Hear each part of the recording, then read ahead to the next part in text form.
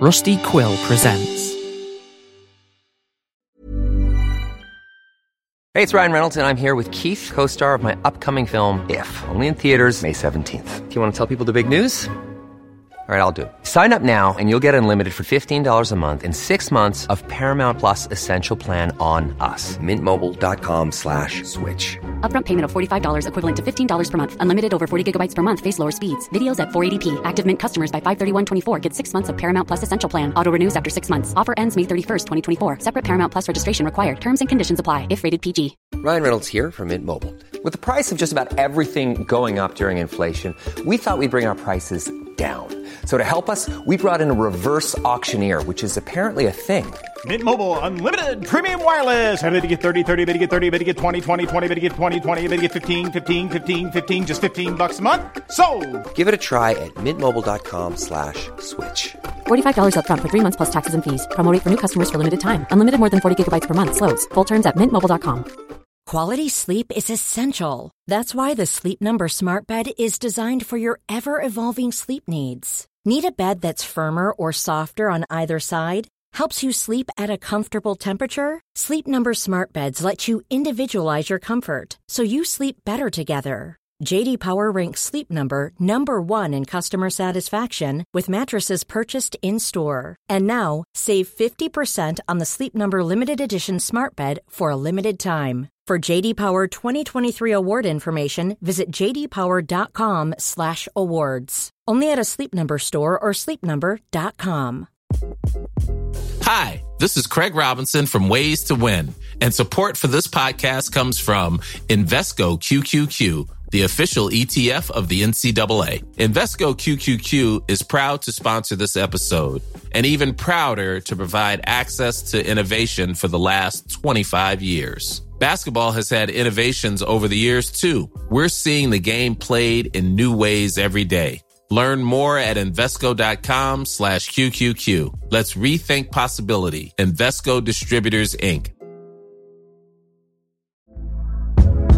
Hey there, it's Michelle Norris. I'm host of a podcast called Your Mama's Kitchen. When I travel, I'm usually looking for a way to find a taste of home when I'm not at home. And one of the things I love to do when I am at home is entertain. And Airbnb allows me to do that. When I was in California recently, I rented a house that had a great kitchen. And when we were sitting around the table, we're all thinking, we're in someone else's house. Someone could be in all of our homes as well. If you have a home, but you're not always at home, you have an Airbnb. Your home might be worth more than you think. Find out how much at airbnb.com/host.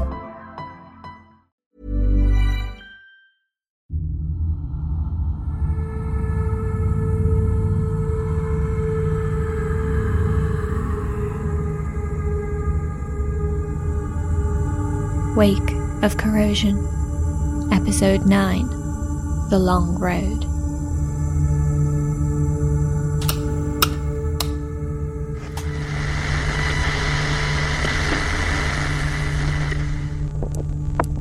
My name is Professor Ryan, located Bunker A12. This is a public broadcast to any survivors out there.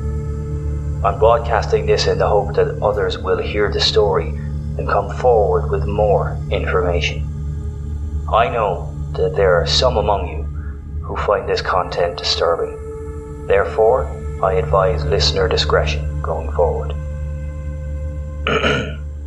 Let us begin. Before we return to Elliot and Roman's story today, in the interest of sharing knowledge, I thought I would share with you some of the conversations that I've had with the other residents of Bunker A12 since our last discussion, motivated by the information we shared.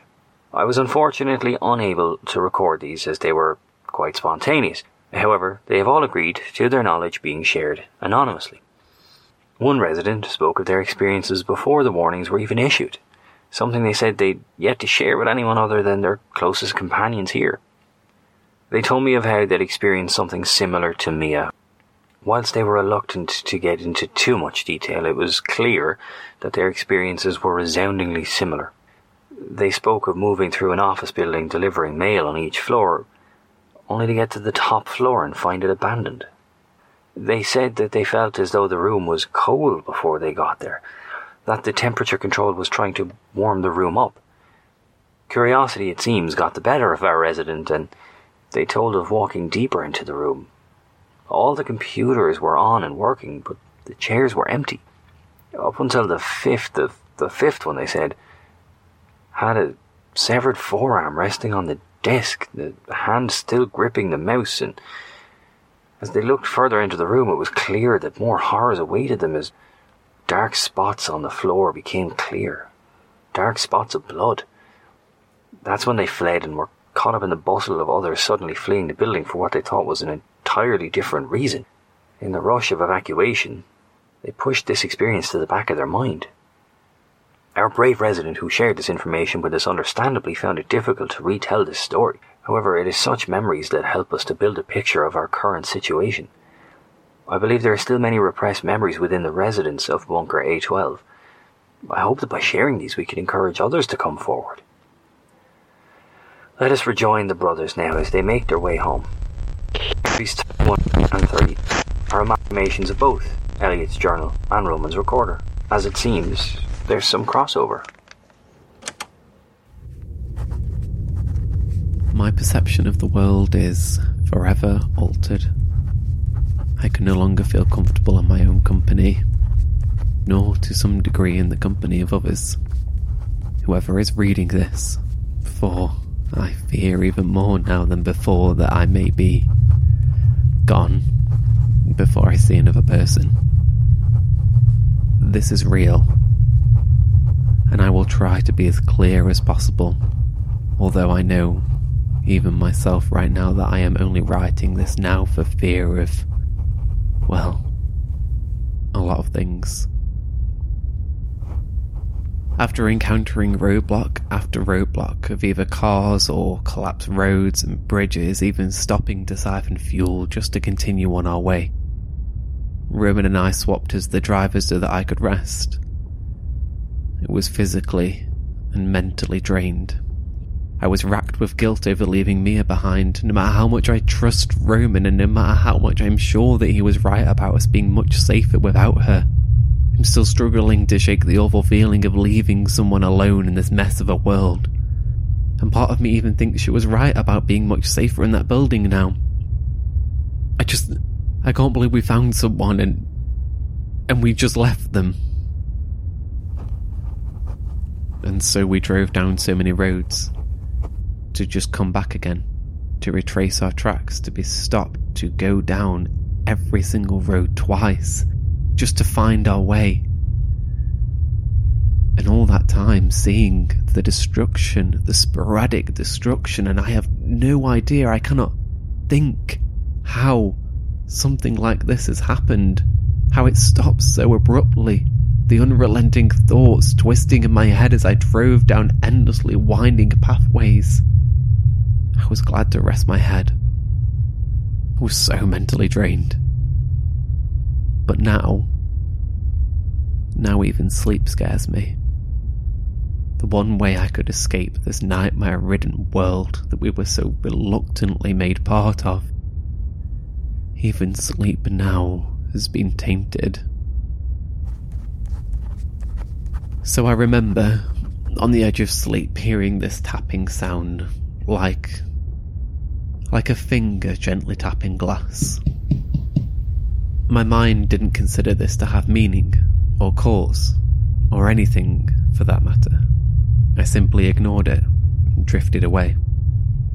It's only now that I realise how much of a fucking fool I was for not noticing something, which it just seems so obvious now. There was no sound, other than the tapping. There was no tyres on the road, no engine working away, nothing. I believe between my next bout of sleep and wakefulness is when I lost him.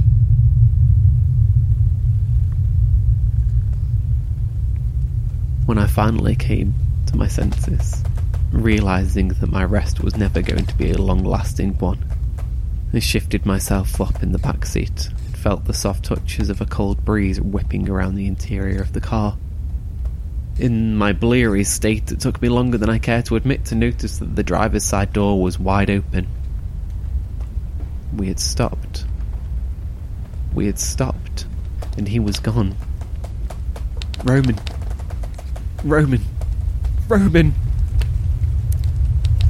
I sprang out of the car without so much as putting my shoes back on, and I paced around the vehicle calling his name. A heavy fog hung in the air, almost fully obscuring the wrecked cars in front of us and the woodland that loomed over the sides of the road. My mind raced, and my heart pounded in my throat, and for the first time, I was alone out here. I ran to the cars ahead and shouted. I ran to the tree line and shouted. I dragged myself back to the car in despair. I know now. Had I put my shoes on, I may not have felt what oozed around my foot as I shuffled past the driver's side door. I looked down to see what I'd stepped in and was greeted by an awful, vinegary stench, like when you disturb a long-since opened bottle of beer. Instinctively, I stepped away, but then I peered closer. It was a brownish, ichor-like smudge on the ground, with my footprint firmly pressed into it. The stench grew worse as I drew myself closer, but if this had anything to do with Roman's whereabouts, I knew I'd have to overcome it. To my surprise, there was a faint but distinguishable trail of the festering fluid that seemed to be leading away from the car.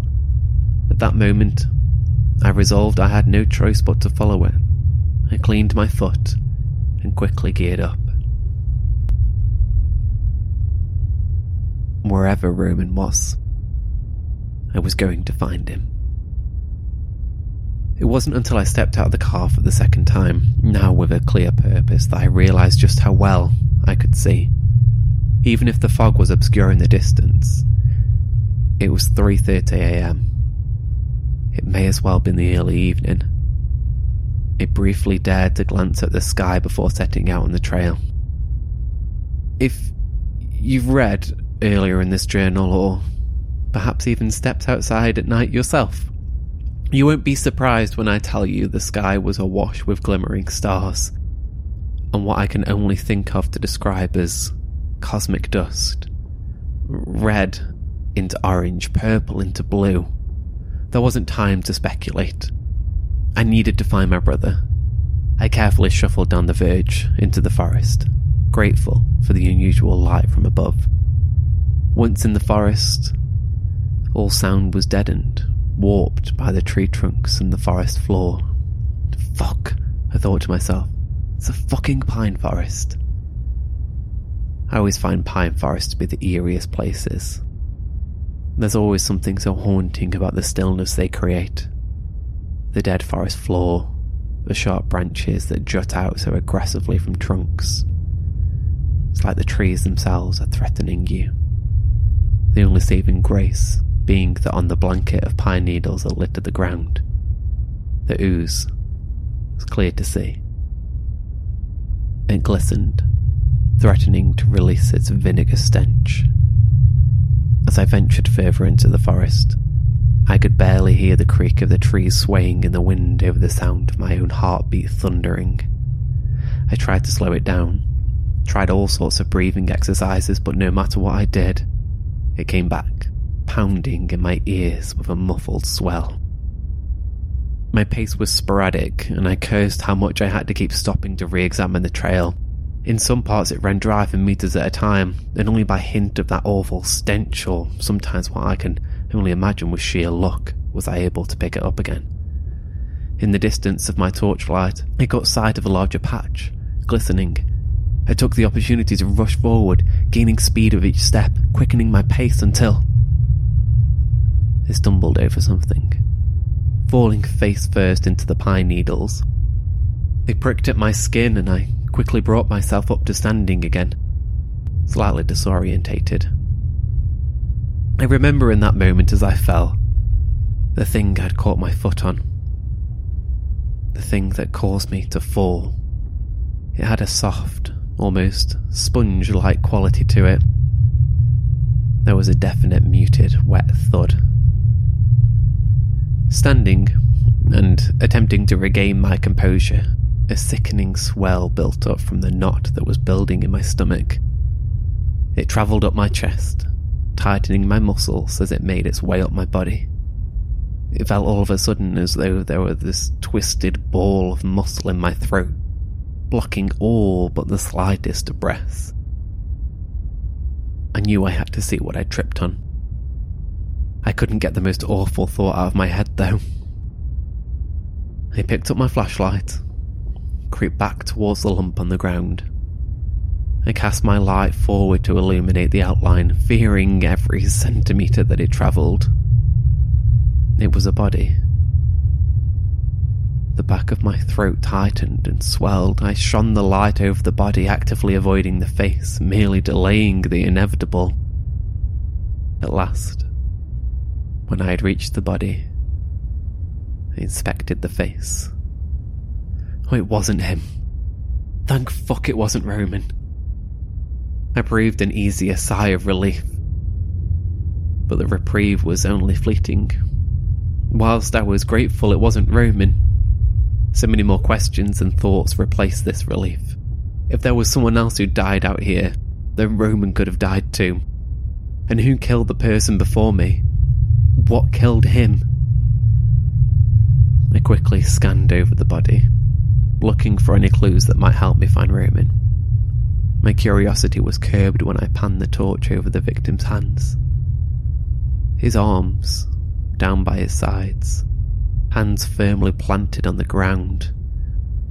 Out from what looked like under each of his fingernails reached these translucent tendril-like threads that stretched out into the ground.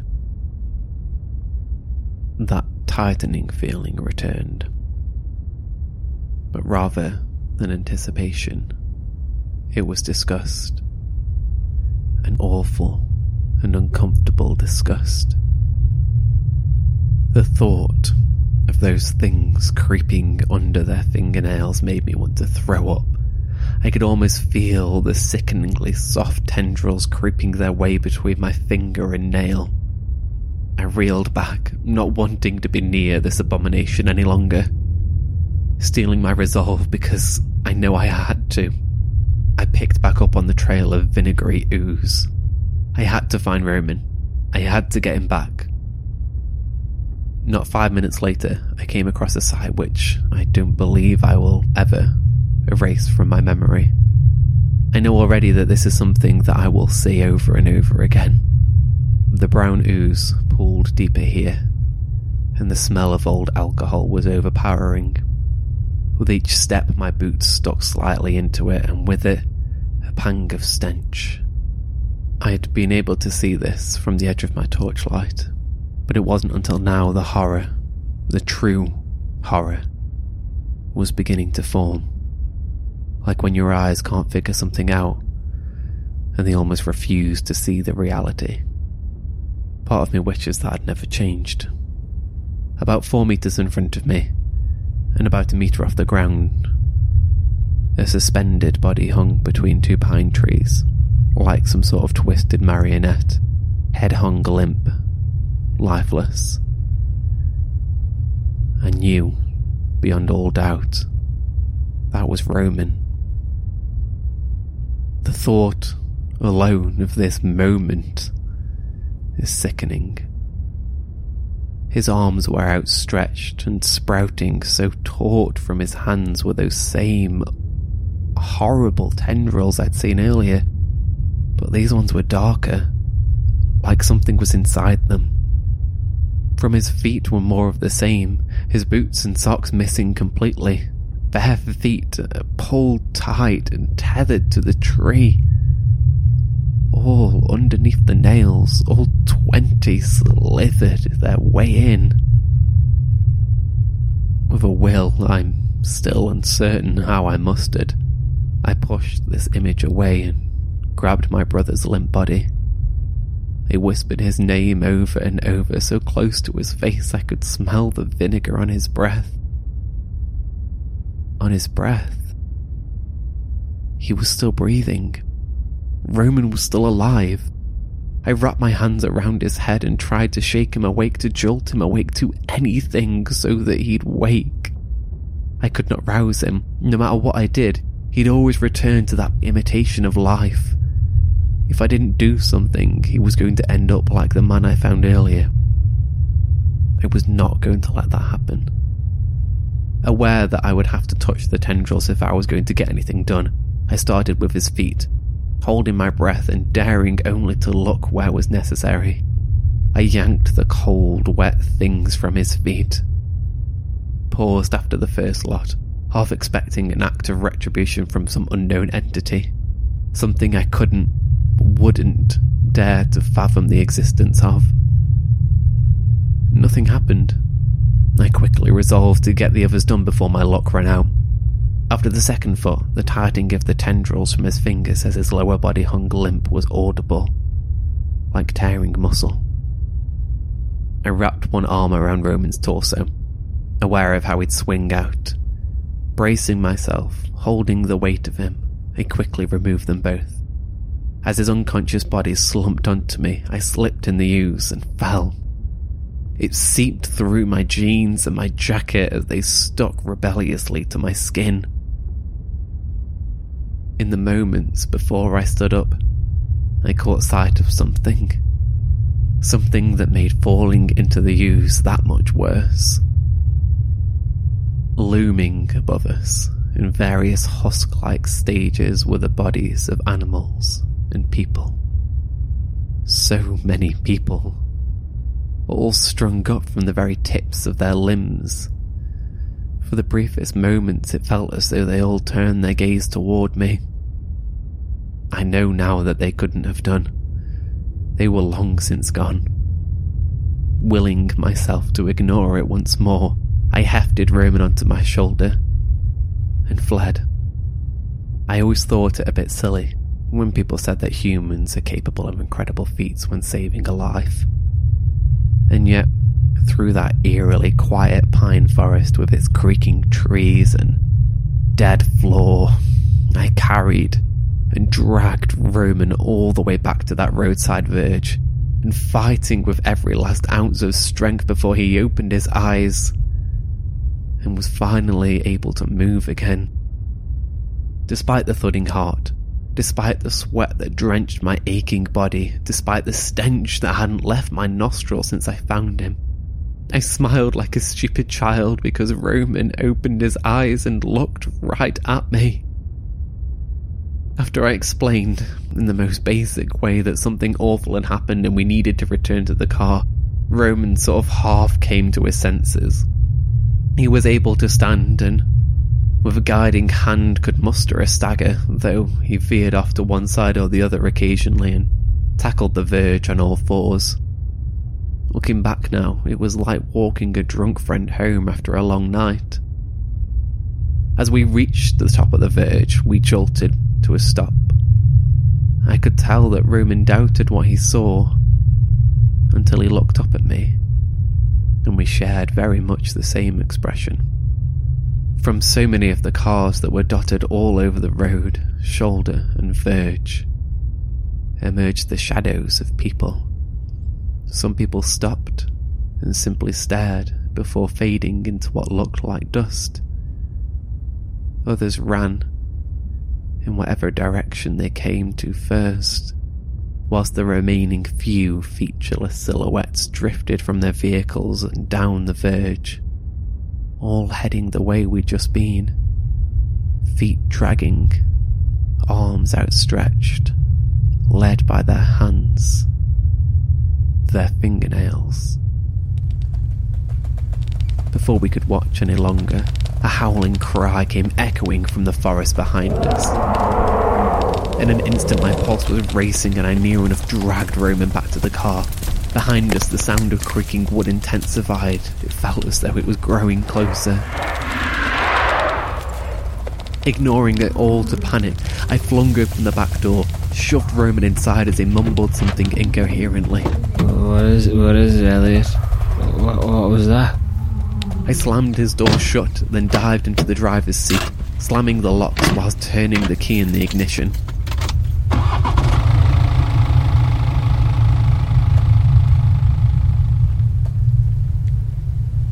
I've always been quite a cautious driver, but in that moment of panic, I'm still shocked I didn't hit one of the many cars in the obstacle course of that road. Daring to glance upward, I swear I could see the thing in the rearview mirror, but in that peculiar light it was though I could never quite make it out, never quite figure out its form. Whatever it was hideously tall, and bore no resemblance to anything I knew of, save for the very sharp, jutting nature of the pine trees themselves. That night I drove and drove until the sun came up and I could drive no more. Roman slowly regained his senses after dipping in and out of consciousness. I tried my best to follow a route home, but between the roadblocks of stopped cars and the worryingly aged signposts, I know I took us on a longer route than was needed. Eventually Roman was able to find out where we were on the map. Luckily, we were only a few miles out from where we were supposed to be.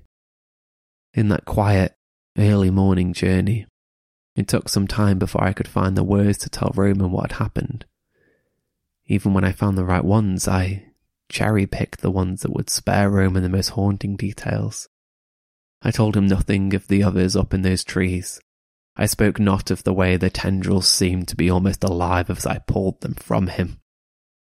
And kept it simple, for both our sakes. He, of course, had no knowledge of anything beyond driving us home. He didn't remember stopping. He didn't remember getting out of the car. It was only when we'd spoken a little more that he even recalled one thing that was out of the ordinary. A tapping on the window.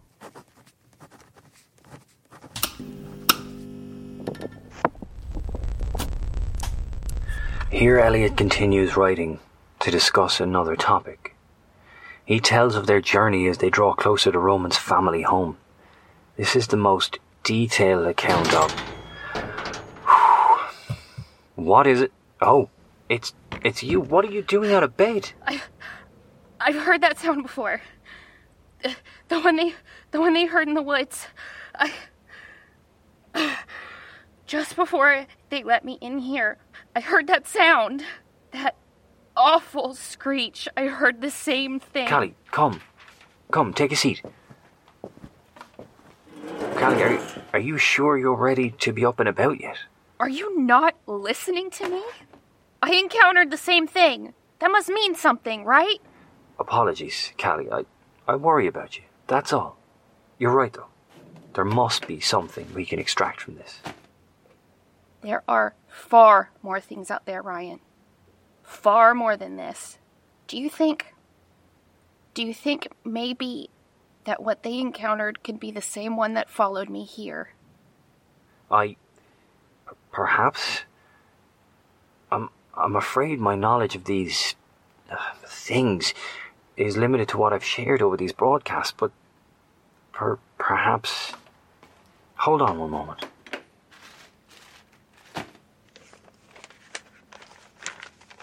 Here, on this map, this is the site of Bunker A12. And what about that green space there? Could that be the pine forest they were in? I don't see why not, Callie, although there's another here. Just look to the south. They could be close then? That would explain how you were able to bring their records here to me and, well, survive the journey. It'd take a lot more than that screeching thing to stop me, Ryan. I'm sure it would, Callie, but we're glad you came here, as I'm sure all the survivors out there listening are.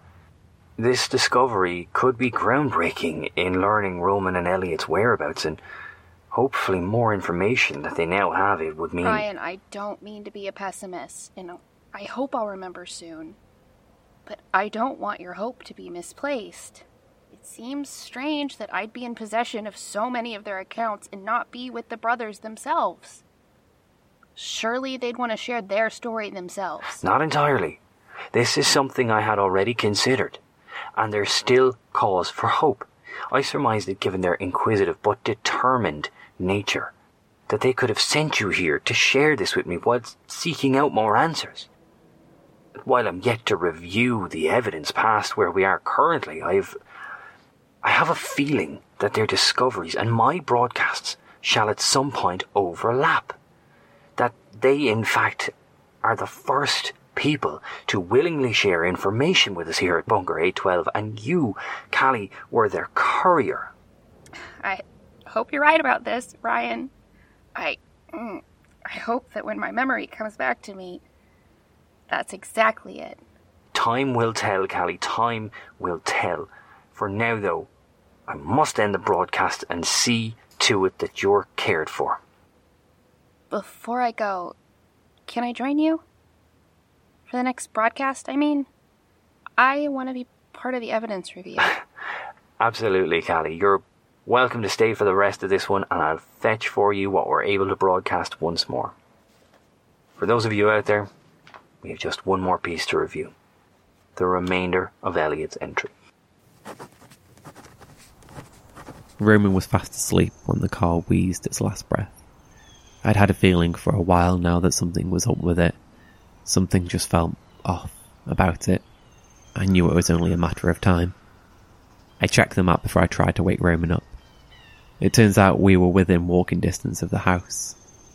Now my only problem is waking him up. I'm still sat in the car, and it's been about half an hour or so. He's still breathing fine, and I saw him twitch a couple of times, so, well, I think he's alright. I'm hoping that he gets up soon. The radio is all static. I can't seem to pick any signal up. I was really holding out for an emergency broadcast. Aren't there always those sorts of things? I say that like I've been here before. I don't want to be here at all. I don't want any of this. I'm so tired. I'm just so tired. I feel like I can't remember the last time I had a full night's sleep of actual rest. The onslaught is endless. Every single day something new happens, something that shouldn't be happening. There isn't an hour that goes by where I don't see flashes. Flashes of the horror that chased us in the gloom of the early hours. Flashes of the bodies strung up by their nails in the trees. Of the ethereal glow of the night sky. Of that woman we left behind and whatever awful fate awaits her. Of the shadows. The shadows of people that seem to have replaced everyone but us. And her. Why? Why has everyone vanished? Why does it seem like they're all just echoes of what happened? I can't keep going on like this. I can't keep pretending that I can do this. And yet here we are. Just a few miles from Roman's house. And I brought us here. Against all my better judgment, I ignored the signs for the bunkers on the way here. I could have gone to them. I could have just turned down those roads. Roman is asleep. He wouldn't have known until it was too late. I can't believe I let him convince me so easily that going to his was a good idea. There is nothing good waiting for us there. It's like he's blind to everything that we've seen. The shadows of people as we go through towns and cities, the crumbling buildings, the collapsed roads, the dead trees, everything so fucking broken. And yet he hopes that Claire is still at home. Just, sitting there? With the kids waiting for him? Well, congratulations, Elliot, because we're so close now. And the car's fucked, so I guess we're going to his. Her bunker must be the next stop. It has to be. He'd better wake up soon. No doubt he'll want to record the moment we arrive at his. Every time he has that thing on, I feel like I have to act normal. I feel like I have to act brave. Oh, fuck it. It's every time I speak to him. I'm barely holding it together. And for the sake of what? So Roman thinks I'm okay, thinks I'm not buckling, deteriorating, fucking wasting away inside my own head. I need to stop writing. I need to move on. I need to wake Roman up.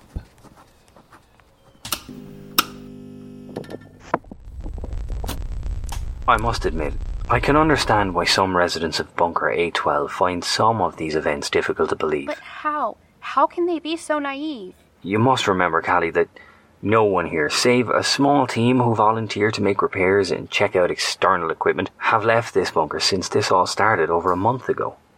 But surely they listen to this. Not many, to my knowledge. Then I'll speak to them. I'll tell them everything I can remember of the outside. Maybe then they'll take you seriously.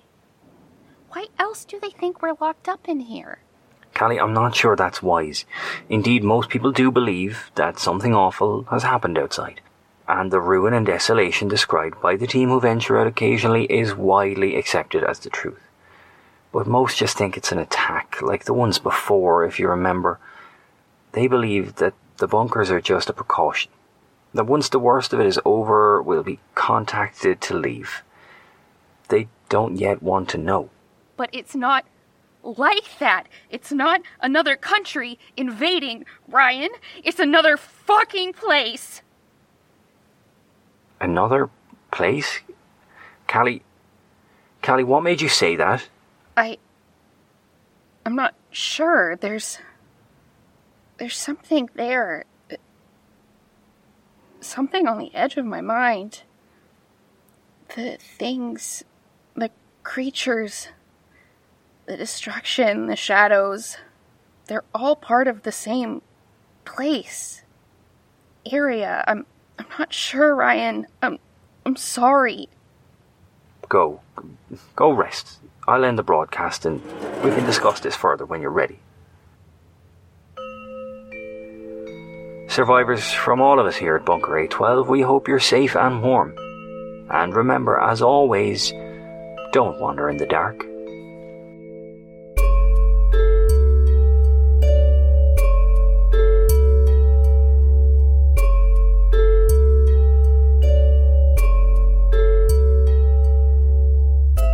Thank you for listening. If you enjoyed our show, be sure to give us a rating and review to let others know. If you would like to hear news and updates, then please follow us on Instagram and Twitter at Wake of Corrosion. Wake of Corrosion was written, directed and produced by Sean Pellington, with voice acting from Kieran Walsh as Professor Ryan, Brianne Leeson as The Courier, Lee Pellington as Roman, Sean Pellington as Elliot, with title and credits read by Adele Cliff.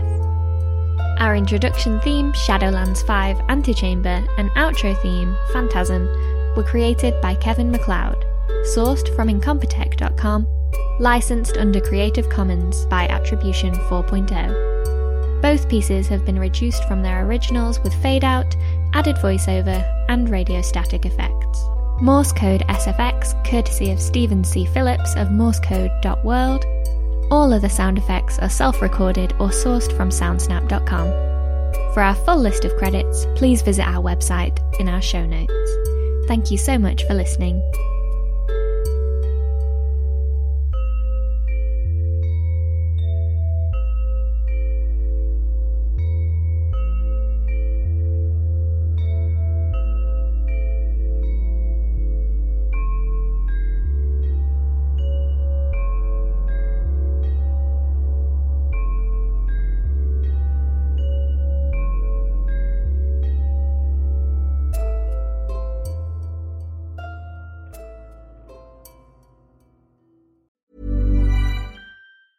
Mom deserves the best, and there's no better place to shop for Mother's Day than Whole Foods Market. They're your destination for unbeatable savings, from premium gifts to show-stopping flowers and irresistible desserts. Start by saving 33% with Prime on all body care and candles. Then get a 15-stem bunch of tulips for just $9.99 each with Prime. Round out Mom's menu with festive rosé, irresistible berry chantilly cake, and more special treats. Come celebrate Mother's Day at Whole Foods Market. Hi, this is Craig Robinson from Ways to Win, and support for this podcast comes from Invesco QQQ, the official ETF of the NCAA. The future isn't scary. Not realizing its potential, however, could be. Just like on the recruiting trail, I've seen potential come in many forms as a coach. Learn more at Invesco.com/QQQ. Let's rethink possibility. Invesco Distributors, Inc. Hi, this is Craig Robinson from Ways to Win, and support for this podcast comes from Invesco QQQ, the official ETF of the NCAA. The future isn't scary. Not realizing its potential, however, could be. Just like on the recruiting trail, I've seen potential come in many forms as a coach. Learn more at Invesco.com/QQQ. Let's rethink possibility. Invesco Distributors, Inc.